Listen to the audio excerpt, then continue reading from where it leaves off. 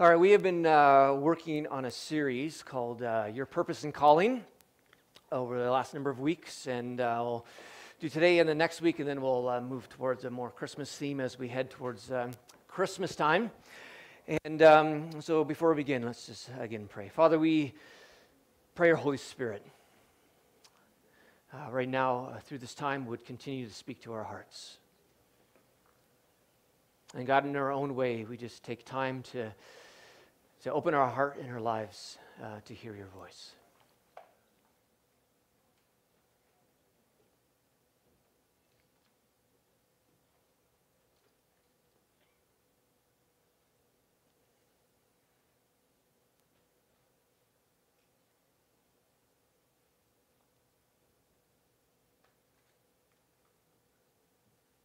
Amen. Every single person in this room has a purpose. There's not one of you here who has been designed in such a way where there's no purpose or a calling upon your life. God has designed us each uniquely and has designed us powerfully and designed us in a way that we look different from other people, but that's a good thing because there's a calling and purpose for our life that might look different than the lives of other people around us. We've looked at this text, Ephesians chapter 2, which says, "For we are God's masterpiece," or you could translate, "We are God's poem," or "We are God's handiwork." We are God's goodness in creation. He has created us anew in Christ Jesus so we can do the good things He planned for us long ago. And I don't know about you, but I do that. I'll look at someone and say, I wish I was like that, or I wish I was more created that way. But the reality is God has created us unlike others because there's a specific reason and calling that fits us that doesn't fit that person around us. So we all have a calling. So we've covered that. Took a look at. Hey, Michael, could you just pull down the slider a little bit? The overall volume, just a tad. Yeah, thank you. So 3 uses of the idea of calling in the Bible. First of all, we got the idea of calling of salvation, that God is calling us into relationship. That part of your purpose and calling is to be in relationship with God, in a close, deep, intimate relationship with God. This is part of the calling on your life, and this is the foundation. And then we have a general calling, which we talked about, which is God's calling for you to love and serve the people around you. That even if you don't know what the specific call is on your life, we know what to do. We love and serve people around us. You may not know exactly what your career is or the exact wiring for this small little hole that you fit in, but we're all called just to love and serve. And so if you see one person around you at work or here or at school who needs to be loved and served, we love and serve. That's just our general calling. And then we have a specific calling. God's called to use your specific giftings or personality or skill set to love and serve people. This is a calling that is upon your life, which looks different probably than someone else's life. And so there'll be a specific calling on your life. As the Bible says, each of us have been gifted in different ways. We each have different personalities. We have different strengths and weaknesses, and God uses the uniqueness of our life for a specific calling and purpose. And sometimes we can get really stressed out trying to find our specific call. Sometimes young people get stressed out. I gotta find the calling, my calling, or I gotta find the right job, or I gotta find the right spot to serve in the church or in the community. And we talked about not getting too stressed out about that, because most of the time you don't have to go looking for your calling, your specific calling, because most of the time your specific calling actually finds you. For most of the people, and most of the time you see it in the scripture, people are just living out their general calling. They're just loving and serving people. They're just taking the opportunities that come their way. And all of a sudden, their calling, comes and smacks them on the back of their head. And all of a sudden, their calling finds them. And we spoke briefly about some of the ways that happens. And one of the ways that can happen, that your calling can find you, is through what sometimes Christians call a holy discontent. A holy discontent. And that is an aspect of this broken world. When you see it, touch it, get near it, it grabs your heart. It is a heart's cry that matches God's heart cry that says things should not be this way. It is an issue that is calling you off the couch and into action. It's something that you see in this world that is maybe broken, or it's not kingdom, or it's not the way it should be. And in your heart, you're just saying, this is not the way it should be. This needs to be more kingdom. There needs to be more love. There needs to be more generosity. This is not the way it should be. And it's something that grabs your heart that actually might cause you a little bit of anger or discomfort. But it's a holy thing. It's something that God has placed in your heart because He is wanting you to actually do something about it. And so we looked at the story of Nehemiah, who was one person who was an example of the holy discontent, where Jerusalem had been destroyed in about 587 BC, and about 70 years plus later, there's this guy named Nehemiah who is serving the king in Persia, and he has some buddies who come, and they tell Nehemiah about the state of Jerusalem. And by that time, the temple had been rebuilt, but the walls had still been, had never been rebuilt, and the spiritual condition in Jerusalem was horrible. The people were not doing well. And Nehemiah's friends come and tell Nehemiah about what is happening in Jerusalem, and all of a sudden he gets this holy discontent. And it says in Nehemiah chapter 1, they said to me, things are not going well for those who return to the province of Judah. They are in great trouble and disgrace. The walls of Jerusalem have been torn down, and the gates have been destroyed by fire. Now Nehemiah says, when I heard this, I sat down and wept.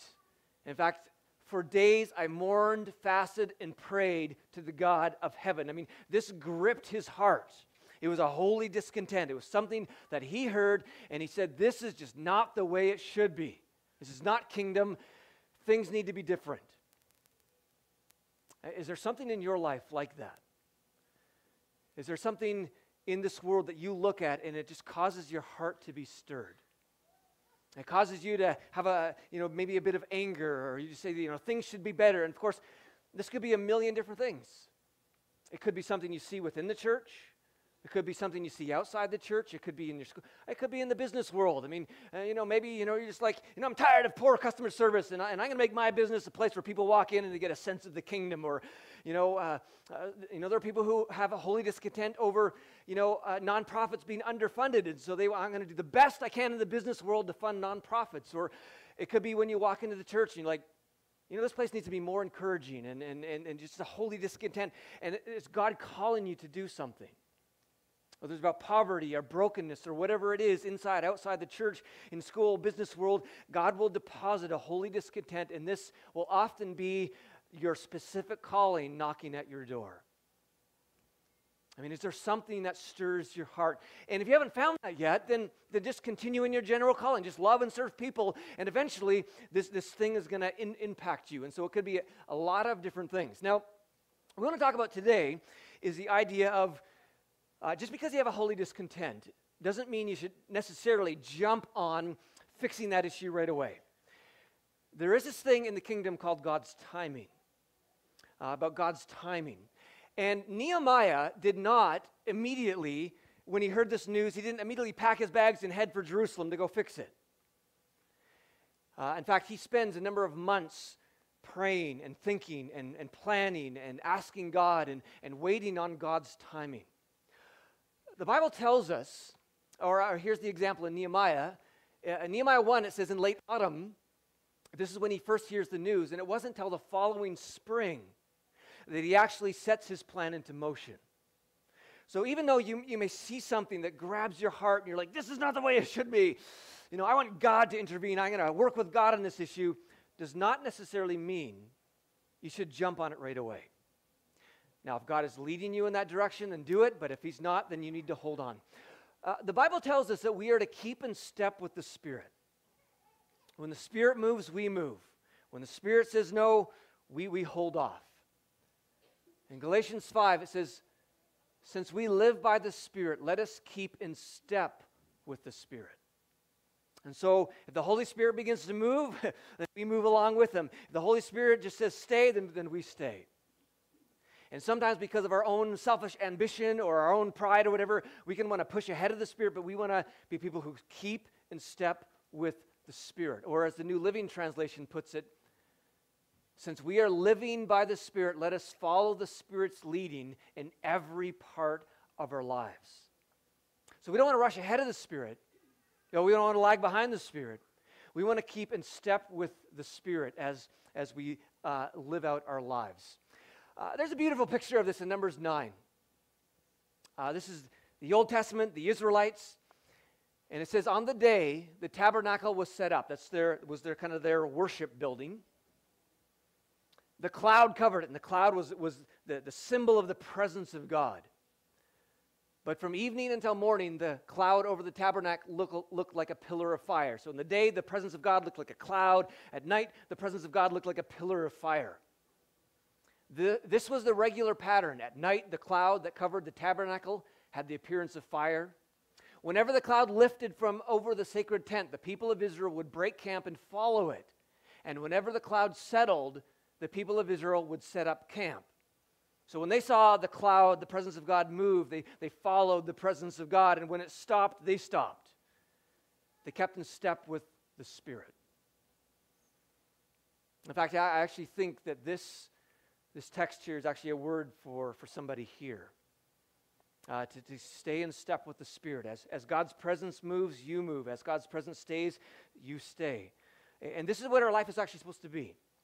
And so when it comes to this calling that God has in our life, if you feel God pulling you, then you follow. But if he says not yet, then we actually need to hold off and wait. And throughout the scriptures, we see that there might be some ideas why God actually wants you to wait before you jump into your specific calling. Maybe a character issue. That is, are there things that God is wanting to do in you before you set out? Might be a timing issue. Is it the right time? And a confirmation issue is this actually a God thing, or is this just my own thing? And so in our last time here, we want to just look at these 3 points. So first of all, idea of character. Sometimes it's the right calling, but God is saying hold off because there's some character stuff that he wants you to work in and through. Are there things that God is wanting to do in you before you set out? I don't know if you remember Star Wars. You remember when Luke is with Yoda in the swamp and they're doing training. And Luke is like, I'm going to go help my friends. And Yoda says, Luke, you must complete the training, or however. That's a pretty bad Yoda voice, I guess. But and Luke is like, no, I gotta go rescue my friends. And then Yoda says, decide you must how to serve them. I guess not the accent. How to serve them best. If you leave them now, help them you could, but you would destroy all for which they have fought for and suffered. He says, don't go, else everything's going to crash. Now, if you know the story, Luke still goes and things work out okay. But that's Star Wars world. And Yoda's not God. He doesn't have a perfect picture of the future. But in our world, God does have a perfect picture of the future. And sometimes God looks at us and he says, Jesse, you're not done your training. Or whatever your name is, You're not ready yet.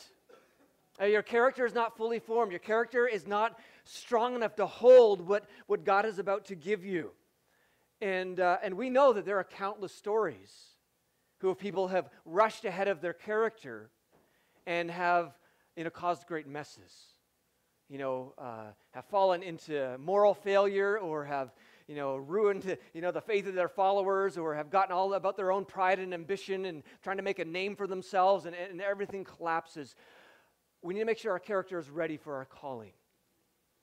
In fact, Robert Clinton, he writes on leadership. He studies leaders who have done well in their callings, and he basically says leaders who do well have basically 6 kind of phases of their life or of their growth as a leader. But he says most people don't make it past phase 3. And most leaders, most people in ministry or engaged in a calling don't actually make it past stage 3. And he says the reason is because they're not allowing God to develop their character. They're trying to rush ahead of the character work that is going on in their heart. And so character is really, really important. That none of us should ever despise the days of small things, because that is where our character is developed. It's when we're just in our general calling of loving and serving people in the background and doing those small things that it develops our character and helps us get our pride in check and to learn to live in humility. And so don't despise the days of small things, because sometimes God will say, you got to develop your character before you step out. Similarly is the idea of God's timing. Timing could be a character issue, but it could be a host of other things. It could be just what God is doing in the world. It's the right calling, but not the right timing. And of course, we know the story of Moses. You know, Moses had the right calling, but he had the wrong timing, if you read the story, at least when he first started. You remember when Moses was younger, and he had grown up in the palace, and it says that one day he went out to where his own people were. And he watched them at their hard labor. He saw an Egyptian beating a Hebrew, one of his own people. And so he looks out and he sees his people being treated as slaves, and it's horrible, horrible way of life. And so he begins to realize, these are my own people, and he gets a holy discontent. This is not kingdom. This is not the way the world should be. And he's like, I got to do something about it, which we'll see is the right calling, but he had the wrong timing. And he jumps in it too quickly. It says, looking this way and that, seeing no one, he killed the Egyptian and hit him in the sand. The next day he went out and saw two Hebrews fighting. He asked the one in the wrong, why are you hitting your fellow Hebrew? The man said, who made you ruler and judge over us? Are you thinking of killing me as you killed the Egyptian? Then Moses was afraid and thought, what I did must have become known. And when Pharaoh heard of this, he tried to kill Moses. Moses fled from Pharaoh and went to live in Midian. I mean, his people didn't respect him. Pharaoh wanted to kill him. It just went bad. Right calling, but he jumped out too quickly. And we know the story. He goes off into Midian. He spends 40 years. Right calling, but had the wrong timing. 40 years of just serving his father-in-law and his farm and his sheep. And, you know, one day he comes across this burning bush, and all of a sudden he gets his calling back, and God says, now it's time. But later on, in Numbers chapter 12, it actually says, Moses was a very humble man, more humble than anyone else on the face of the earth. You see, Moses had to lead thousands and thousands of people. He had to lead a huge crew of people in very difficult situations. He needed to be a leader, and he had to be a leader who had the right character. And that was developed just living in Midian. For, just loving and serving his general calling before God says, now it's time. And so sometimes we might have the right calling in our lives, but it's not the right timing. So again, you need to keep in step with the Spirit. Keep checking in with the Father. Father, is it time? Is it time? Maybe you could start small. He might start you out small and build you up. But again, you don't want to go ahead of God. You don't want to go behind God. You want to keep in step with the Spirit. And often, like Moses, our present circumstances are often preparing us for a calling that's coming in the future. I guess sometimes we can despise the days of small things. Maybe you feel you have a calling to lead a company and you're stuck doing mail or something like that. And you're just like, this is horrible. I hate this. But maybe your present circumstances are actually preparing you for your future calling. Because it's in the mailroom where you learn to be humble. It's in the mailroom where you learn to serve. It's in the mailroom where you begin to think about others rather than yourselves. And those character issues are so important when God brings you to higher and higher callings in your own life. So again, don't despise the days of small things. I mean, I started in the nursery just serving kids and, having a great old time. Went to Sunday school and made a mess because I couldn't control the kids. And I still can't control the kids because I just feed them candy. Yeah. Now, sometimes people ask this, what if I waited too long? What if instead of rushing ahead, I was like lagging way behind? And, I was just like, I'm going to do my own thing. And maybe you felt you had a call on your heart when you were younger. And you felt God gave you a holy discontent, and you just kind of ignored it, and you pushed it away, and you just did your own thing. I mean, is it too late? Because the reality is, you can rush ahead, but you can actually lag behind and miss God's plan for you. This is what happened to the Pharisees. This is the Pharisees and the experts in the law. They rejected God's purpose for themselves. I mean, you can take the giftings and the way God created you, and you can take those things and go, ha, I can use them for my own self, and you reject God's plan for you. But you know, God is unique in the way. He operates more like a GPS. Like when you get off track, he always gets you back. And I don't know about you, but I use a GPS in my phone when I go to the city, and I still always mess up. But, you know, I never see my GPS going, it's over, you know. Just calmly says, redirecting, you know, take this route, and it gets you back. And I've learned not to freak out, too, because with a map, when you got lost, you're like, God, I don't even know where I am. But when you have a GPS, it's like, it's all good. I'll get there. You know, it'll take me back. And this is the way God is. I mean, maybe something in years ago where you just pushed back the call of God and you said, it's not time, I want to live for myself. But God is like a GPS. Whenever you're ready, he's going to say, you know, do you want to get back on track? And just again, stay in step with the Spirit, and he'll bring you back to that spot where you're lined up once again with God's calling. Now, lastly, we want to talk about confirmation. God's calling in our life, is it actually God? Because sometimes it's just a good idea. Now, there's a difference between a good idea and God's idea, and I think all of us know what that's like. I've had lots of great ideas that were not God's ideas, and it doesn't take long to find out when they're your own ideas, because, I mean, the Bible says in John 15:5, without him, we can do nothing. It just doesn't seem to work out so well. And so, is this God's plan? Or maybe we need confirmation in terms of, is this God's timing? Maybe it's the right calling, but like when? When do I set out? Or is this idea even God's? Because often God will ask us to do things that are actually quite risky. Sometimes he'll ask us to do things that require a great change in our life. And those things, because they're very risky, we're like, God, is this you or not? I just don't know, because this is a huge risk. Now, the higher the risk of God's call, the more confirmation you tend to need. I mean, I think it was just a few years ago, there was someone who came to this church who was telling me a story about their parents who really felt God's call to invest in this business deal. And they thought it was God, and so they invested all their money into this business deal, and the whole thing collapsed. They lost everything. And this young fellow was actually quite bitter against God. You know, God, why? You know, my parents thought it was God, it wasn't. And but who knows? Maybe Satan got in there, but maybe it was just a good idea and not God's idea. Because something, when it grabs our emotions, sometimes it can be difficult to separate that from God and me. And so this is sometimes where you need confirmation. God, would you confirm that this is you? Now, some Christians will say asking God for confirmation is not a good thing. Some will say it's a lack of faith.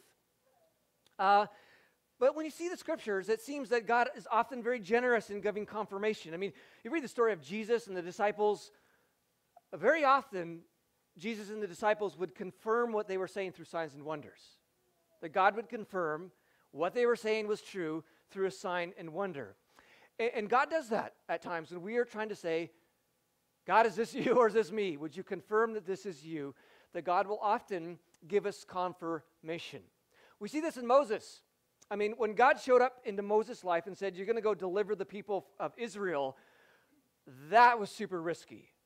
And you're dealing with the most powerful empire in the world, and he's going to walk in there and, you know, his lowly shepherd self and bring the people out. I mean, talk about risk. He needed confirmation. And Moses answered, what if they do not believe me or listen to me and say, the Lord did not appear to you? Then the Lord said to him, what is that in your hand? And Moses says, it's a staff. The Lord said, throw it on the ground. And Moses threw it on the ground and it became a snake. And Moses freaked out and ran away from it. But that's confirmation. I mean, Moses is like, this is really risky. I mean, how can I trust you? And God says, here's the confirmation. Throw your stick down. It turns into a snake. It's like, boop, that don't happen every day. Seems like a God thing, right? But he still has to go and do it. I mean, he still has to step out in faith and still has to do this risky thing. And next week we're talking about risk and faith. But the other classic story, of course, is Gideon, the story of Gideon. The story of Gideon, found in Judges 6 and 7, is Gideon, this guy. His people were being oppressed by the Midianites, and the Israelites were in deep trouble. And God shows up to Gideon and says, Gideon, I'm going to work with you, and we're going to fix this. But Gideon realizes he's just a weak kind of nobody. I mean, Gideon actually says, how can I rescue Israel? My clan is the weakest in the whole tribe of Manasseh. I am the least in my entire family. But the Lord says to him, I will be with you. You know, sometimes we're afraid of stepping into God's calling because we just think we're a nobody. We think maybe we're not gifted. We think we're weak. You know, God tends to like those kind of people because God tends to get more glory. He actually doesn't choose the most powerful warrior in Israel of the day. He chooses this guy named Gideon because God sees something in him that Gideon did not see in himself. And so if you're here and you're like, I'm just weak, my family's a mess, and I don't know what I could do in this world, I don't think I could make a difference, God is probably knocking at your door saying, hey, you're a perfect candidate. In fact, he's looking at you and saying, you are a hero. You're a hero. Because that's what God says to Gideon. It says the angel of the Lord appeared to him and said, mighty hero, the Lord is with you. That's God's address to Gideon. Mighty hero. And Gideon's like, I'm just so horrible, I'm so weak, and I can't do anything. And God is like, you're a mighty hero. Because when we open up our heart to God and God works in us, man, it's amazing what God can do through us. I mean, you're a mighty hero. That's how God sees you. God wants to use you to make a difference in this world. And he looks at him, mighty, mighty hero, the Lord is with you. Sir, Gideon replied, if the Lord is with us, why has all this happened to us? And where are all the miracles our ancestors told us about? Didn't they say the Lord brought us up out of Egypt, but now the Lord has abandoned us and handed us over to the Midianites? You can see the holy discontent right there, can't you? He's mad. This is not the way it should be, and God, where are you? And again, that's often a sign that God's saying, Gideon, you're the right guy because you have a holy discontent. Then the Lord turned to him and said, go with the strength you have and rescue Israel from the Midianites. I am sending you. Now again, he saw himself as weak, but he's partnering with God. And this is the thing about God, that God wants to partner with you in making a difference in this world. When God is in partnership, that means there's stuff for you to do, and there's stuff for God to do, which means from your perspective, it's going to look impossible. Again, God wants to partner with you, and there's stuff for you to do, and there's stuff for God to do. So from your human perspective, it's going to look impossible, because if it didn't look impossible, then you could do it all. But God wants to partner with you. And he's the God of the miraculous. So often when God calls us into something, it is going to be like, God, if you don't come through, it's not going to work. God, if you don't come through, it's going to be a mess. God, I don't know, this is beyond me. Exactly. Because God is partnering with you. And look who's asking. He's the God of the miraculous. So he's sending Gideon. Now, but this is risky. Again, this is a huge risk. So now Gideon begins to ask for confirmation. And notice in the story that God never rebukes him. In fact, we're going to see that God generously offers even more than Gideon asks. So first of all, we see Gideon replied, now if I have found favor in your eyes, give me a sign that this is really you talking to me and not just the pizza I ate last night. I need a sign that this is you. Please do not go away until I come back and bring my offering and set it before you. And the Lord said, I will wait until you return. So he goes and gets his little meat. And then the angel of the Lord touched the meat and the unleavened bread with the tip of a staff that was in his hand.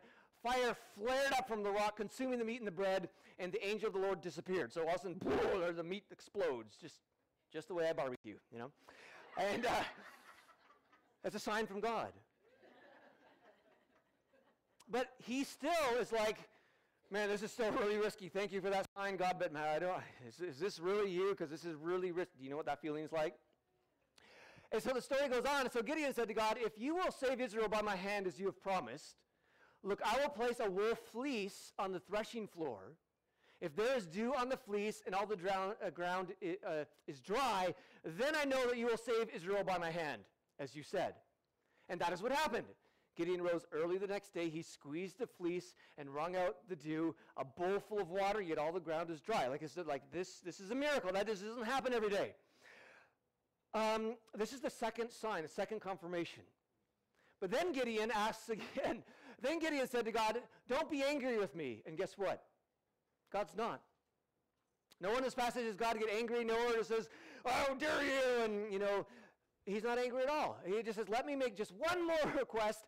Allow me one more test with the fleece. But this time, make the fleece dry and let the ground be covered with dew. That night, God did so. Only the fleece was dry. All the ground was covered with dew. And so this is the third confirmation that Gideon gets, because this is a risky thing. And it seems like Gideon's ready to go. He gets his army, and then if you read the story, it's kind of fascinating. God takes most of his army away. Because again, God always wants his part, and his part's always the miracle part. So when God asks you to do something, there's always going to be something that looks impossible. There's going to be a miracle part because you're partnering with him. So God removes most of his army. He's got this tiny army, but Gideon still seems ready to go. Gideon still seems to have faith. But on top of these three, God, on his own initiative, gives Gideon another confirmation. If God was like, I hate confirmations, you just step out in faith, you don't need confirmations, then God would have never have done this. He gives them 3 and actually generously gives them 4. And if you read the story, later on there's another confirmation. It says, during that night the Lord said to Gideon, get up and go down against the camp, because I'm going to give it into your hands. If you are afraid to attack, go down to the camp with your servant Purah and listen to what they are saying. Afterwards, you'll be encouraged to attack the camp. So he and Purah, his servant, went down to the outpost of the camp. Gideon arrived just as the man was telling a friend, this is the enemy camp. I had a dream, he was saying. A round loaf of barley bread came tumbling into the Midianite camp. It struck the tent with such force that the tent overturned and collapsed. And his friend responded, this can be nothing other than the sword of Gideon, son of Joash, the Israelite. God has given the Midianites and the whole camp into his hands. When Gideon heard the dream and its interpretation, he bowed down in worship. So he receives this another confirmation that God generously gave. Now, even after all those confirmations, Gideon still had to do it. There's always still going to be a radical step of faith, a radical step where it's going to be a lot of risk, because again, when you're partnering with God, there's your part, which is you can handle, and there's always the God part, which you can't handle and looks impossible, but that's the way God works. And so if you're wondering about your calling, is it time or is this actually God? And if it's really risky, ask God for confirmation. I mean, if it's not risky, you can just go try it, because there's not much risk to it. I mean, we should do that. I mean, if you just hear a small voice, that's not very risky, just go and do it. But if it's like you got to move, or you sell all your possessions, or you're sending you to the mission field somewhere, or something major, then you want to make sure you get confirmation. And there's a lot of ways God can do that. You look through the scripture, we just hear stories of people. Sometimes it's repetition. You keep hearing the same thing from God every day. God just keeps speaking to you the same thing, repetition. You keep seeing the same kind of scripture. You keep seeing the same thing. Repetition might be a miracle, like a burning bush, or a fleece, or whatever it might be. It might be inner peace. That even though this thing that God is calling you to looks super scary and risky, for some reason, you just have this peace. You're like, this is really scary, but I have peace. That's the peace of God. When God is working, when there's peace in your heart. It might be scripture. You just keep coming across the same kind of theme, or a scripture jumps out at you as God confirming this in your life. It might be godly counsel. You don't just go to anybody. You go to people who who are walking with Jesus and keeping in step with the Spirit, and get them to pray with you. And sometimes through godly counsel, they begin to hear the same thing and say, I really do feel that this is God. It might be through an event or circumstance. You come across something, an open door. I mean, it could be a host of other things, because God doesn't tend to do things the same way. I mean, you read through the Gospels, Jesus didn't seem to heal the same person the same way. I mean, he always used different techniques, and so God will show up in our lives in different ways. But look for that confirmation if you're trying to figure out if it's God's time or if it's a God thing. Henry Richard Blackaby, and this is just what we're going to talk about next week. Some people believe God will never ask them to undertake anything that seems impossible. They believe God will never lead a church to attempt something they cannot afford, ask someone to do something outside their giftedness, or lead someone to do something that they are afraid of doing. Yet if people are going to see God at work, they must witness more than just sincere Christians doing the best they can. They must see God at work in Christian lives. God, when he is calling us, will often ask us to do things that we cannot fully do ourselves, because he's a relational God. And when my kids were young, and still now sometimes I do stuff with my kids, the stuff that my kid can do, but there's stuff that I can do because I'm older and have more technique or ability or whatever it might be. And God's the same way with us. He says, let's go on an adventure. I got a kingdom activity to do. Let's do this. And you look at it and go like, that's impossible. But God says, well, I'm with you. And I'm the God of the impossible. And we're going to partner together so that, yeah, there's stuff that you can do, but then there's stuff that I can do.